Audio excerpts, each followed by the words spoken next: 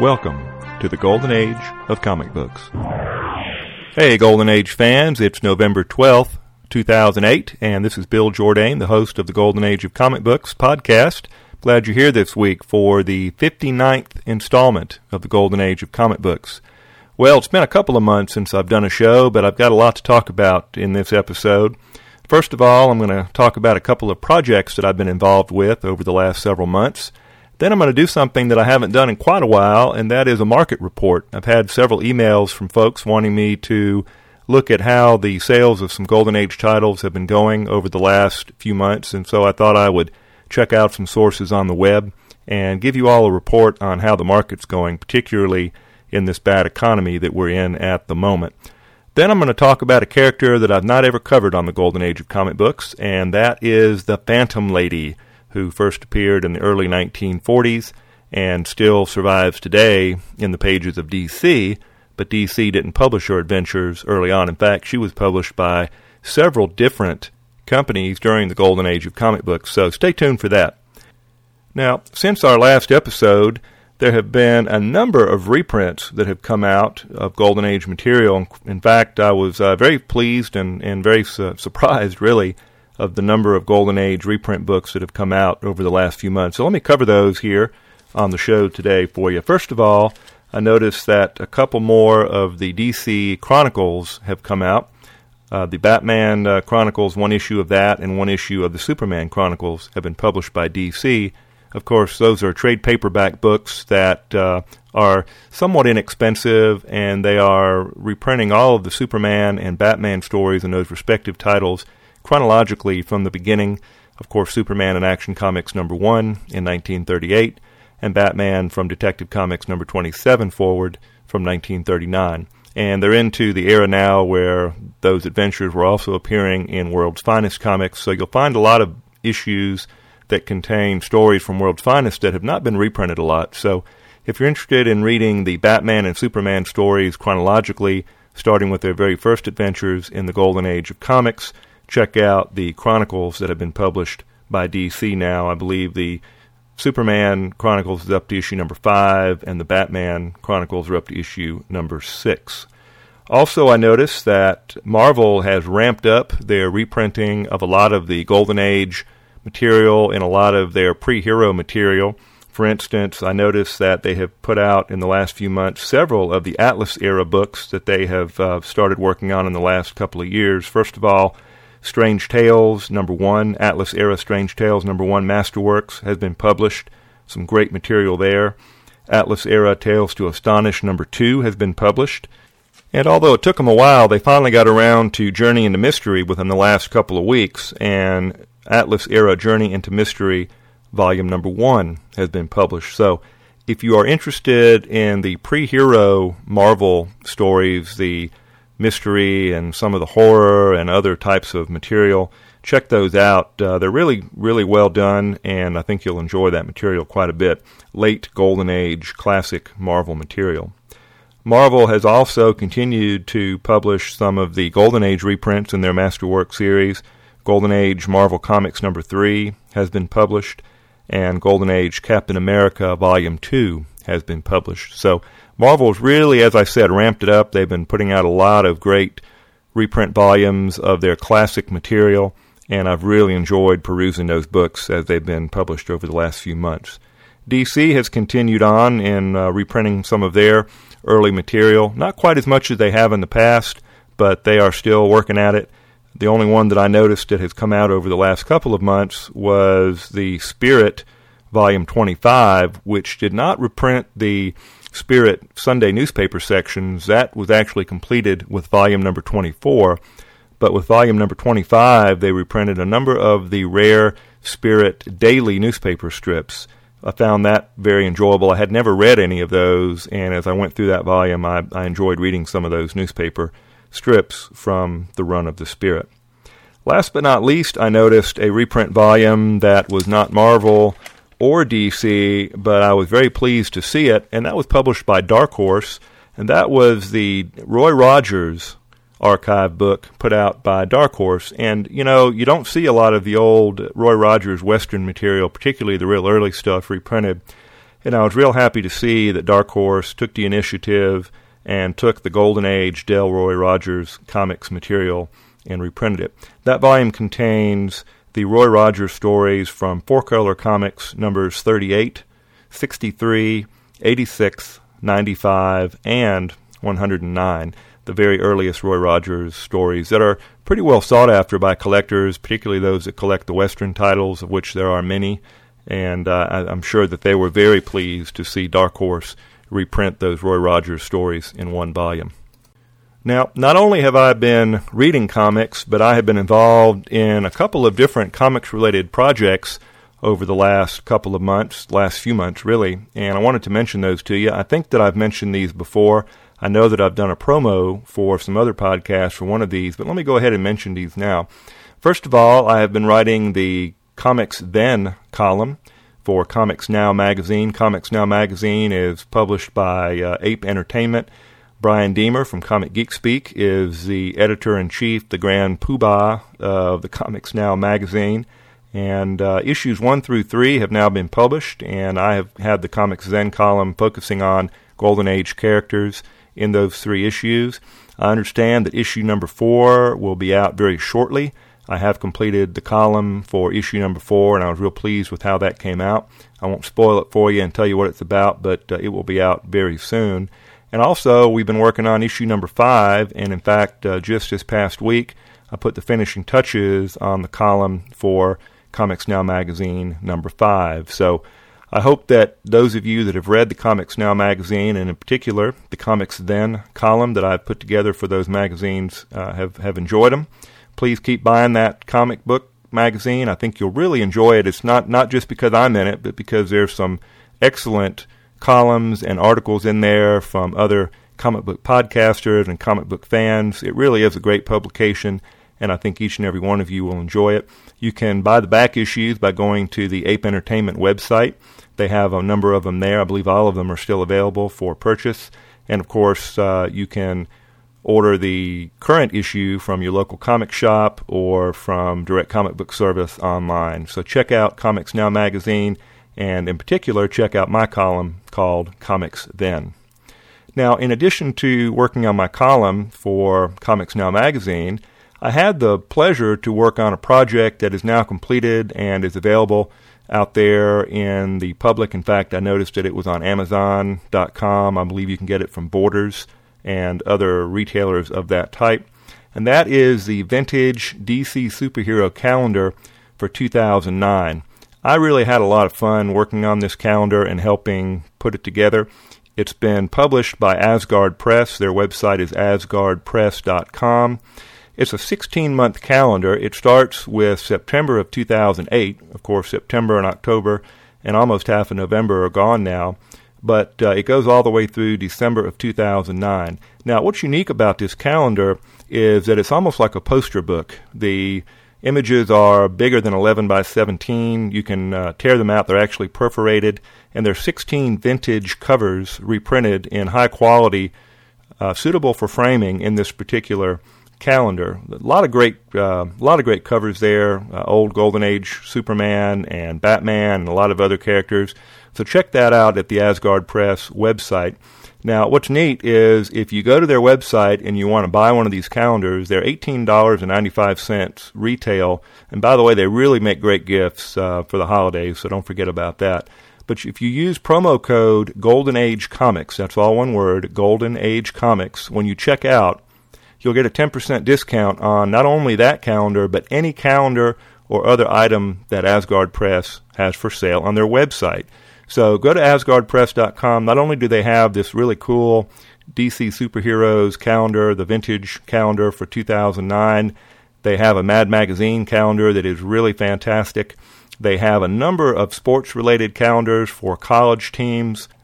What's really cool about the college team calendars is that they've gone back to the 19-teens and later, and they have gotten the old program covers from the college football games from way back, and they've reprinted them in the same format that I mentioned for the comic book calendar. Really cool, suitable for framing. So if you have a sports fanatic, particularly a college sports fanatic in your household, check out the calendars on the Asgard Press website, and you might find a great gift there as well. Again, if you use the promo code Golden Age Comics, you'll get 10% off those calendars as well.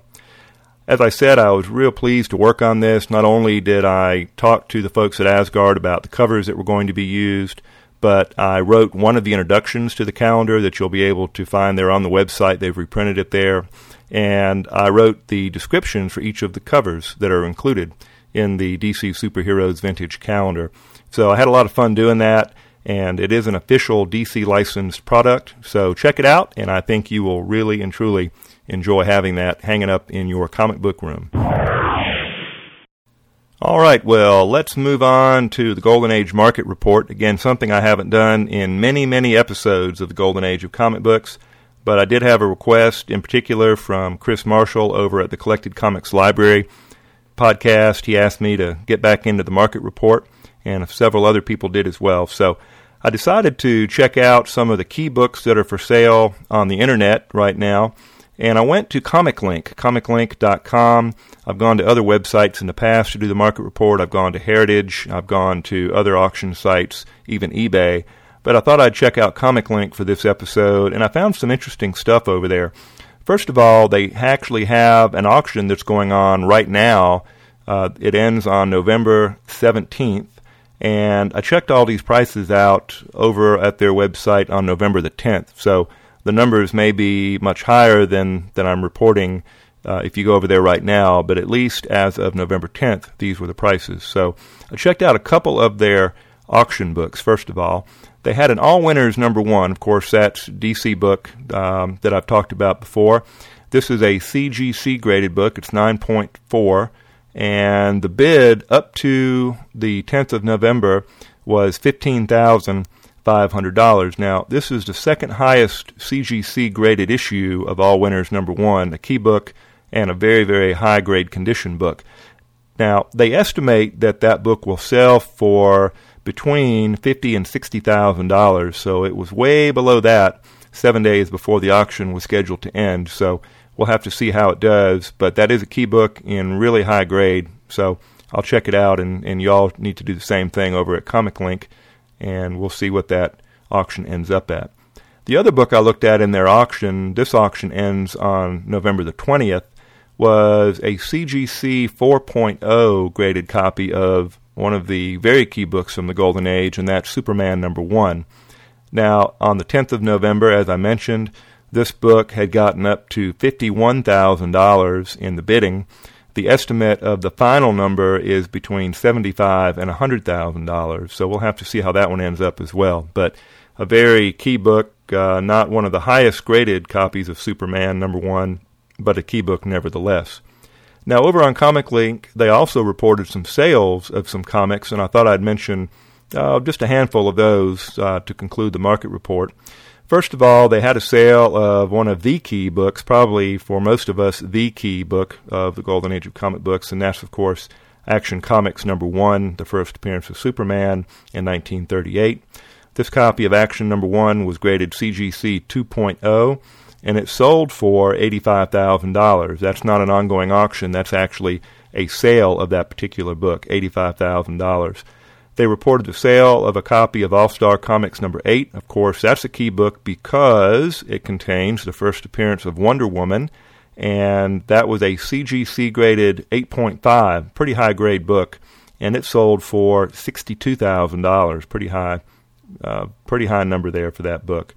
Now, a really big sale was a copy of Marvel Comics #1. Of course, that is considered the first Marvel Comics. It also contains the first appearance of the Human Torch and the Submariner. A very, very high-grade copy of this book, CGC 9.0, probably one of the best copies out there, and it sold for a whopping $208,000. So really, really big numbers on that high-grade copy of Marvel Comics #1. I found something over there that I thought was very interesting, a unique piece of comic book memorabilia, and that is a one-of-a-kind piece of art, and that is the original concept sketch for Wonder Woman that was done in 1941. That actually sold for $75,000. One sheet, a small image, and it was in color, but it sold for $75,000. Now, they also reported the sale of a Captain America #1. First appearance of that character, CGC 8.0, pretty high grade. It sold for $56,000. And last but not least, they reported the sale of a More Fun Comics number 52. Of course, that's the first appearance of the Spectre. That was CGC 7.5, and it sold for $90,000. So if you add up all of these sales, it's pretty amazing what these key Golden Age books in high grade and the Superman number 1 in mid grade sold for. And it just goes to show that even though we have a bad economy, people are still out there looking for the high grade and key Golden Age books that are available, and they're willing to spend the money to get those. I think those two auctions that I mentioned are certainly representative of that as well. So I hope you've enjoyed a little bit of a market report for this issue of the Golden Age of comic books. Well, let's shift gears and talk about the main topic of episode 59 of the Golden Age of comic books, and that is none other than the Phantom Lady, who made her first appearance in Police Comics number 1 in August of 1941. Now, those of you that have listened to the other episodes of the Golden Age of comic books will know that Police Comics number 1 is probably best known for the first appearance of Plastic Man, but the Phantom Lady made her first appearance as a backup feature in the pages of Police Comics number 1. So let's talk about this character and the impact that she made on the Golden Age of comic books. Well, the first Phantom Lady appeared in a story and wasn't quite the Phantom Lady that most of you are probably thinking about that appeared later on in the Golden Age of comics. This Phantom Lady had a yellow one-piece costume with a red cape. She had a red belt, and she appeared in a story that honestly was a little bit bland, but it did set the tone for the stories to come about this character, and it did introduce her supporting cast and the various aspects of what made her a superhero in the Golden Age of comic books. So, without further ado, let's walk through the first Phantom Lady appearance from Police Comics number 1. Right off the bat in this story, we learn that the Phantom Lady is, in fact, a debutante daughter of Senator Henry Knight, and her name is Sandra Knight, and that no one suspects that frivolous Sandra is also the Phantom Lady who battles against spies and public enemies, constantly making the headlines. So that's the story of the introduction of the Phantom Lady. And as the story begins, we see, of course, the Phantom Lady in her costume in the splash panel holding her black lantern, and we'll talk about that in a few minutes. And by the way, I mentioned a moment ago that she had a red cape, and I misspoke. She actually had a green cape in her initial costuming in the Phantom Lady stories. Her cape, as we'll talk about later, did change color. Now, the story opens with Sandra Knight driving her father, Senator Henry Knight, to see the testing of a new explosive that was created by a professor named Raphael. Interestingly, this explosive was going to be made with uranium. This is long before the atomic bomb was created. But anyway, he was going to explode a uranium-based explosive with tremendous force to prove that it was the most powerful explosive, and that hopefully the United States government would purchase the formula and use this explosive in its various efforts to protect the country and, of course, later on in the war. Now, as we see Sandra and her father driving to the scene shifts, and Raphael is speaking to who will be the chief villain in this story, a man named Wenner. And Wenner just doesn't believe that his explosive will really do what it says. Also, at the same time, we see a plane approaching the test site. The plane is disguised, we learn, as a Navy plane, but it in fact carries another villain. And as the testing begins, we see that the explosive that Raphael has created is in fact a major improvement over other explosives of the day, and the crater that it leaves is absolutely tremendous. And about the time that the test is over, and Sandra and her father and Wenner and Raphael have witnessed this massive explosion, the plane that I mentioned dives out of the air in what they call a screaming power dive and begins firing bullets at everyone on the ground. Sandra and her father jump into their red convertible and escape, and it appears to them that the pilot of the plane is attempting to murder everyone, including Raphael and Wenner. Well, it turns out that Winter, as I mentioned, is the bad guy, and he and the pilot of the plane, after the plane lands, kidnap Dr. Raphael and put him in the plane, and then they drop another explosive device onto the area of the test to destroy all of the evidence of the test. Well, Sandra and her father have witnessed all of this, and they realize that they're going to have to go and report this to the authorities in the United States government to let them try to figure out what happened and hopefully figure out if Dr. Raphael survived the explosion. And in fact, Sandra mentioned that she thought she saw someone getting into the plane as they were driving away at a rapid pace, so she wasn't sure if everyone died or not. So she met that evening with a member of the State Department, an investigator named Don Borden, and explained all of that to him. And Borden tells her that they will have to check into all this. Well, Sandra returns to her apartment and decides that she is going to check all of this out on her own, but not as Sandra Knight, the debutante daughter of Senator Henry Knight, but as the Phantom Lady. And so she jumps into her special black roadster and speeds through the dark streets and drives to what she calls Winter's weekend camp to see if she can figure out if something is amiss. And sure enough, as she exits her car at the camp, someone is there, a guard with a rifle, and tries to shoot at her and kill her, but of course he misses. If he had hit her and killed her, well, that would have been the end of the Phantom Lady mighty quickly. And she dodges into the woods and is hiding out and realizes that if something wasn't amiss, this gentleman would not have tried to kill her. And so she swings to the rooftops of the camp and crawls in through a window. And about that time, Winter comes out to ask the guard, "What in the world are you shooting at?" And the guard says, "Well," and I quote, "a dame in a funny outfit, but I missed." And Phantom Lady has gotten into the house, and she's looking around trying to figure out what is going on and why Winter is being so mysterious. And she moves into the room where Winter and his guard have now entered, and they see her. And in order to protect herself, she pulls out what the story calls her black lantern, and it generates a cone of darkness that envelops the surprised pair of Winter and his guard, and they are completely blinded and in the dark by the Phantom Lady's black lantern. And she attempts to ask them questions and interrogate them while they are basically frozen in the dark. But Winter, who is somewhat intelligent, realizes that if he aims the rifle that his guard was holding in the direction of her voice and fires, he might just get lucky. And sure enough, he does, and shoots the black lantern right out of Phantom Lady's hand. And of course, the black light turns off, and they get ready to apprehend her, but she is too fast for them. And as bullets fly over her head, she exits out of the house and out the door into the woods.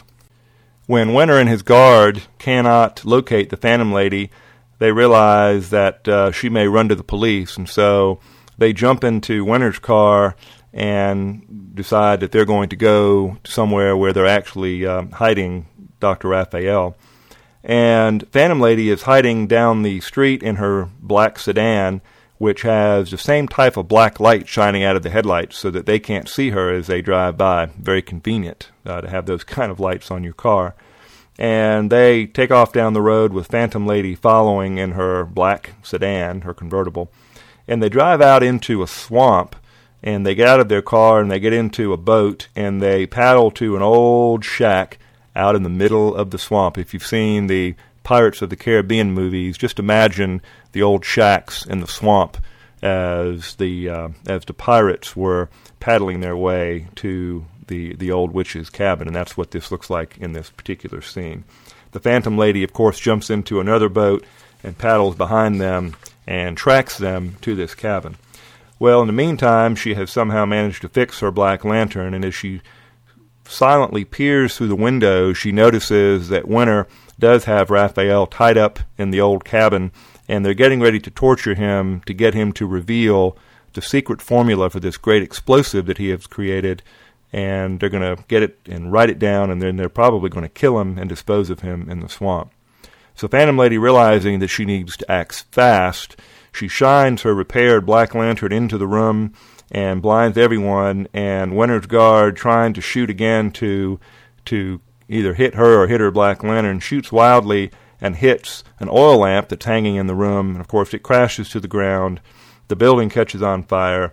The Phantom Lady manages to untie Dr. Raphael, and they hop into a boat that was left behind by Winter and his guard, and they paddle off into the swamp. Meanwhile, Winter and his guard come out of the room, and they get into the boat that the Phantom Lady had left behind, but it was actually a smaller boat, like a canoe, and as they step into it, they topple, they fall into the swamp, which is described as quicksand-like, and as they're in the swamp trying to struggle through the quicksand, a nest of angry moccasins, it says, comes upon them, and of course Winter and his guard meet their fate that most of the criminals in the Golden Age of comic books met, and that is, they met their deaths. Phantom Lady and Winter paddle off with the building burning in the background, and Phantom Lady doesn't reveal her secret identity to Winter, but states that, just like my secret, your formula is now safe and is still a secret. And he says, no, I'm going to give this to the War Department. They need it more than I do, and that is how the story concludes. And it states at the end that the Phantom Lady will return next month in Police Comics, and they will surprise you in the September issue with plenty of action, thrills, and adventure from the Phantom Lady. So that concluded the very first Phantom Lady adventure that appeared in August of 1941 in Police Comics number 1. So what happened to the Phantom Lady after her first appearance in Police Comics? Well, she continued to appear regularly in Police Comics through issue number 23. That was the October 1943 issue. Her original adventure was drawn by Arthur Petty, P-E-D-D-Y. He drew her adventures in issues 1 through 13 of Police Comics. Then the great Joe Kubert, believe it or not, drew her adventures in Police Comics 14 through 17. Frank Borth took a hand at the Phantom Lady in issues 18 through 21. Petty came back for issue number 22. And then last but not least, Rudy Pillay drew her adventures in her final appearance in Police Comics in issue number 23. Now, at the same time, she also appeared in feature comics in issues 69 through 71 in crossover stories with characters called Spider-Woman and The Raven. Now, Police Comics, as I talked about when I had our episode about the Plastic Man, was published by Quality Comics. Quality, of course, as many of you know, got a lot of its material from the Iger Studio. The Iger Studio, of course, initially was the Eisner Iger Studio. Will Eisner, the great Golden Age creator who created the Spirit, Iger had created this studio, and they packaged comics for a number of different publishers, including Quality Comics. Now, after Quality stopped publishing Phantom Lady with Police Comics number 23 in 1943, the character had a hiatus for about 4 years and wasn't published in any form in any comic book of the time. Now, somewhere along the way, there was a little bit of confusion about who actually owned the copyright to the Phantom Lady, and Iger repackaged the character and started selling it to the Fox Feature Syndicate. And it's the Fox Feature Syndicate Phantom Lady that most comic book collectors and fans will recognize when you talk about the Phantom Lady. And in 1947, Fox began publishing the character. Now, as I've talked about before, Fox had been publishing a number of other titles, and as the Golden Age comic book companies did so often, they didn't just start a whole new title for the Phantom Lady. They took another title that they had been running, and they simply just changed the title of it and changed the numbering to be sequential so that they wouldn't have to start a whole new magazine for postal regulation purposes and so on and so forth. And so Fox had been publishing a title called What a Life, W-O-T-A-L-I-F-E, What a Life, and it had been published as a funny animal humor comic, and through number 12 it existed in that form. Well, with issue number 13, the title was changed to Phantom Lady, and the Phantom Lady character began being published by Fox. Now, why this is so important for the collectors of the Golden Age of comic books and the fans of the Golden Age of comic books is at this time a real landmark event occurred with the publication of Phantom Lady, and that is that the person who is probably the first African-American comic book artist ever began drawing the Phantom Lady. And not only was he known because of that, but he was also known as being probably the premier, the very best artist of good girl art, drawing beautiful women during the golden age of comic books. And of course, that was none other than Matt Baker.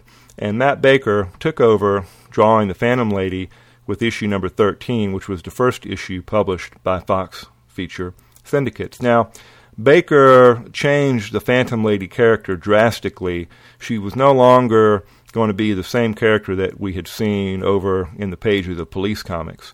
And the first thing he did was he drastically changed her costume. And he changed it from yellow to blue. He reduced the amount of cloth needed to create her costume significantly. It was a very, very skimpy outfit with a plunging neckline and a bright red cape. He also turned the character into a very voluptuous-looking young woman. And, of course, as most of you know that know anything about Matt Baker, the covers that he drew for Phantom Lady for Fox are absolutely well-known. And if you see them, they're very recognizable because of the way in which he drew the Phantom Lady, and other covers that Baker drew over time were very recognizable because of the beautiful women that he drew.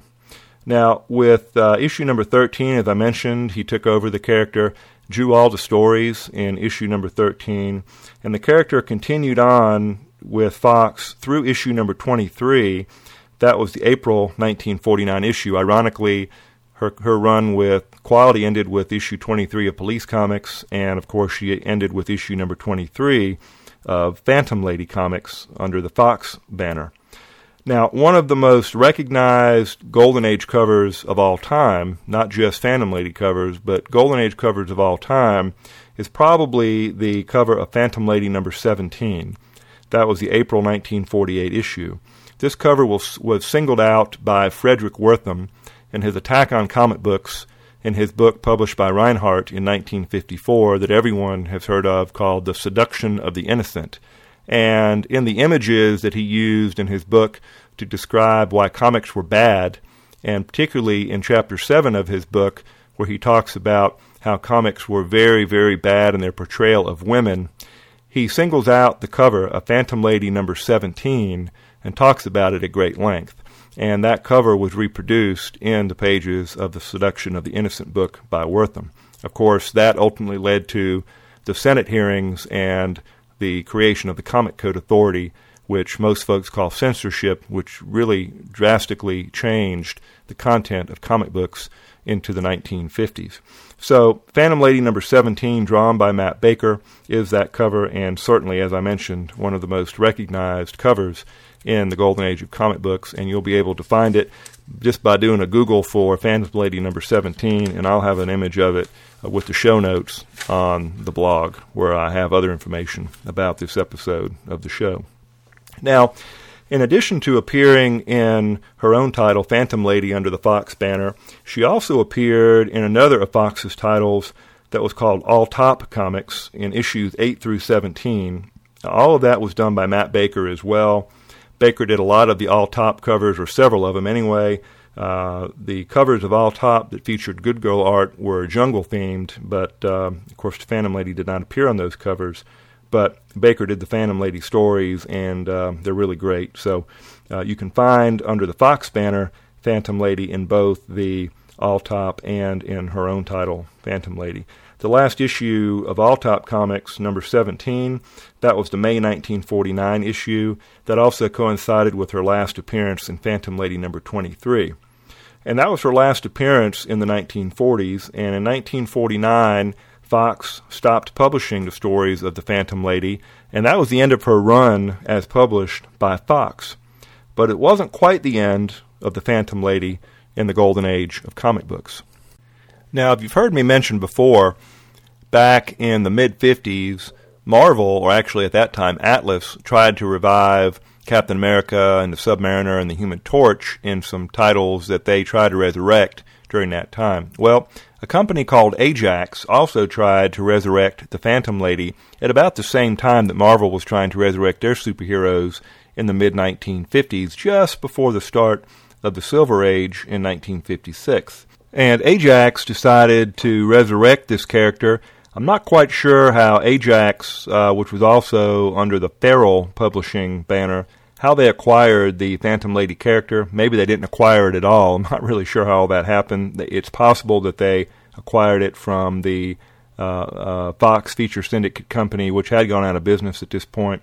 But be that as it may, or whether they acquired it from the Iger Studio through its old Quality run in Police Comics, hard to say. But in any event, Ajax published a run of Phantom Lady starting in December 1954, 5.5 years after she had last appeared in the pages of All Top and in her own title, Phantom Lady. And they started the issue with issue number 1, and that ran through issue number 4, which was the June 1955 issue. So it only ran for about 6 months, and then that title was canceled. Interestingly, the last 2 issues of the Ajax Phantom Lady comic were both Comic Code Authority approved, and so, of course, the portrayal of the Phantom Lady and all of the other information and characters that were drawn in those 2 final issues were code approved, so they were really toned down quite a bit from the prior 2 issues. None of the art in the 4 Ajax Phantom Lady issues were done by Matt Baker. They were done by someone else, and of course not quite the quality, no pun intended, as the work done by Matt Baker. So that was the end of the Phantom Lady during the Golden Age of Comics with the June 1955 4th issue of her Ajax title. Now, later on, DC Comics did purchase the rights to all of the Fox characters, including the Phantom Lady, and they brought the character back finally in the pages of Justice League of America number 107, I believe it was, in 1973. And I'm not going to go into all of the changes that DC implemented for the Phantom Lady character after they introduced her in the 70s, but needless to say, there have been quite a number of permutations of the Phantom Lady by DC Comics during the run in which it has owned this character and continues to own the character to this day. Now, based on some of the confusion of who owned the copyright to Phantom Lady, AC Comics early on began publishing some Phantom Lady stories in their FemForce title and reprinting some of the old Phantom Lady stories in its Golden Age Men of Mystery title. When they were writing new stories and publishing new stories with Phantom Lady, DC threatened them with legal action, and of course they stopped using the Phantom Lady character and changed it to a different name and a different character. But if you want to read some of the old Phantom Lady stories from the Golden Age of comic books, where do you go? Well, the good news is all of those stories from Police Comics and the Quality run and the Fox run were ultimately put into the public domain. They're all in the public domain now, and a lot of them can be located on the Internet. Of course, as I mentioned, AC Comics has reprinted those stories in their Golden Age Men of Mystery titles. You can also go to a website, goldenagecomics.co.uk, goldenagecomics.co.uk. It's not affiliated with my website, goldenagecomics.org, or this podcast. And they have a lot of different comic books that are scanned in that you can download from there, including a lot of the Phantom Lady stories if you're interested in reading those. So check those out. In fact, I'm going to do something that I've never done before in my show notes. And because these old stories are now in the public domain, I'm going to put a PDF file in my on my blog with the show notes for this episode, where you will find the Phantom Lady story from Police Comics number 1. And then I'm also going to post the first Matt Baker story from Phantom Lady number 13 that was published by Fox. So you'll find both of those stories in the show notes. I hope you enjoy reading them, and you'll see the big difference between the early Phantom Lady and the Matt Baker Phantom Lady that was published several years later. Well, I hope you've enjoyed learning a little bit about the Phantom Lady from Police Comics in 1941, and then moving on into the Fox feature books, the Phantom Lady book, published later than that, and then her final appearances in the Golden Age of comic books as published by Ajax in the mid-1950s. not one of the key characters from the Golden Age of comic books, but certainly one of the most recognizable characters, especially when you consider the work done on the Phantom Lady by the great Matt Baker. All right, well, to conclude the show today, I thought I'd do something that I've never done on the Golden Age of comic books, and that is we're going to have a little contest. We're going to have a trivia contest. And I've got with me today a little assistant. Well, she's not that little, but my daughter Emily is here to help me with the trivia contest. Emily, say hi to everybody. Hi, everybody. And we're going to ask a trivia question, and then we're going to award a wonderful prize for whoever is the first person to email me correctly the answer to this trivia question. Now, I talked about at the early part of the episode the calendar that I worked on with the Asgard Press Company at asgardpress.com. And what I'm going to do is the first person that emails me at goldenagecomics@gmail.com the correct answer to this trivia question, I'm going to send you not only one of the vintage DC superhero comic book calendars that Emily is holding right now in her hand. Isn't it cool, Emily? Yes. Do you love this calendar? Yes. And what do you love about it? It has Superman on the front. Well, that's cool. And it's got, flip it over, and who are some of the other characters? Who are some of the other characters on the back of it? Who do we have on there? Do we have Batman? Batman and Robin and the Joker and a bunch of other people. Yeah, we've got all kinds. We've got the Spectre from the Silver Age. We've got Batgirl. We've got some Golden Age heroes like the Green Lantern and many others. So I'm going to mail whoever sends me the answer to this trivia question first by email at goldenagecomics@gmail.com. Not only am I going to send you the Vintage Superheroes calendar, I'm also going to send you a copy of the Mad Magazine calendar that Asgard Press did that I think is really cool as well. I didn't have a hand in creating that particular calendar, but it's really cool, and I've got several copies of it, and I'm going to send one along with the Golden Age and Silver Age superhero calendar to the winner of the trivia contest. So, Emily, what do you think? Is that a good contest? Yes. All right, well, tell you what, here's the question that everybody's going to have to answer in order to win this contest. Now, again, it's the first person who sends me an email at goldenagecomics@gmail.com an answer to this question. Here's the question. As we were talking about the Phantom Lady on this episode, I talked about the most famous artist who worked on the character, and that artist is known as Matt Baker, of course. His full name was Christopher Matthew Baker. Now, Baker is known for not only his work on Phantom Lady and on other titles where he did Good Girl art, but he's also known for creating the very first graphic novel in the history of comic books. Now, here's the question that you need to answer to win the two calendars. What was the name of the graphic novel that was created by Matt Baker, number one? Number two, who published the graphic novel? And number three, how did they describe it? What was the name they gave to the graphic novel, the type of book that they called it? So that's three questions: the title, the publisher, and how they described their particular graphic novel. The first person to email me at goldenagecomics@gmail.com with the answer to that question will win the two calendars, and I'll mail them right out to you. You can use them yourself. You can give them for gifts, and I think you'll really enjoy them. And again, if you're interested in buying these calendars, you can go to the Asgard Press website, asgardpress.com. Don't forget to use promo code Golden Age Comics, all one word, Golden Age Comics, and you'll get a 10% discount on the calendar. So, Emily, thank you very much for helping with the contest today. It'll be great to see who our winner is, won't it?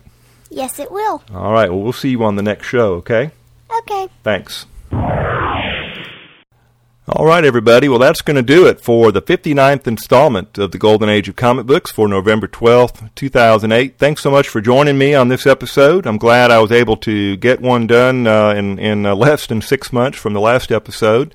Don't forget to send us the answer to the trivia question. First person to get me an answer to the question at my email address, goldenagecomics@gmail.com, gets the two calendars mailed to you. Don't forget to send me your mailing address, and I will get those right out to you. Don't forget about Comics Now magazine and the Comics Then column that I've been writing for the magazine. I really think you're going to love that magazine if you pick up a copy, if you haven't already done it, and we would appreciate your support so we can keep that magazine going. Don't forget you can always visit our website to read our show notes and other great information about the Golden Age of comic books. The website is goldenagecomics.org. That'll redirect you to the blog page over at Blogger, and I have there all of the notes about the show. I have links to the actual MP3 files and other useful information about this episode and other episodes of the Golden Age of comic books. In fact, you will find, as I mentioned earlier, PDF files for the Phantom Lady story from Police Comics number 1 and the first Baker story that appeared in Phantom Lady number 13 as published by Fox. Don't forget to visit our site over at ComicSpace. That's comicspace.com/Golden Age Comics. I've got a link there to each and every episode, an index of each and every episode of the Golden Age of comic books, and I think you'll find that really useful in looking back at some of our previous episodes if you're interested in listening to any of those. At our website at goldenagecomics.org, you will find a link to our forum over at the Comics Forums, as graciously provided by the folks at Comic Geek Speak. Every now and then there's some good information on the forum about Golden Age comic books. I always post there that I have finished an episode, and there are always some comments about the episode. So check out the forum. You'll find all the other podcasts related to comic books over at the forum as well. And as I mentioned in the last episode, I'm still over on Twitter. Every now and then I will put a Golden Age read of the day where I talk about whatever Golden Age comic book or story I might be reading that particular day. Also, a lot of the other comic book podcasters and friends of the comic book podcasting family are over on Twitter. Also, we're over on FriendFeed and on Facebook as well. So check out those particular sites, and I think you'll find some additional information about me and the Golden Age of comic books that might be helpful to you if you're interested in learning more about the Golden Age. And somebody a long time ago asked me about a little information about me and what I do in the comic book world. Of course, I'm not a comic book professional like so many people are, but I finally got around to doing a little bit of a biography about myself, and I posted that over on the blog page at goldenagecomics.org. So over on the left side, you'll see a little link to the question, who is Bill Jourdain? So click on that, and you will find a little biography about my comic book related life. You'll also see me there holding the original cover art as drawn by Jerry Robinson to Batman number 11. One of my favorite moments in my comic book collecting history was to get a chance to hold that particular piece of original art. It sold at auction a little bit later after I was able to look at it and hold it for almost $200,000. So a really valuable piece of Golden Age memorabilia, and I was real pleased to be able to hold that. So as we enter into the holiday season, I hope everybody has a great time enjoying the holidays and being with your families. Even though the economy is a little bit bad right now, I know that just spending time with friends and family is what the holidays are all about. So enjoy the holidays. I hope you get some great Golden Age comic book moments in there as well. Read some of those reprints that we talked about. And I will look forward to talking to you about Golden Age comic books in our next episode.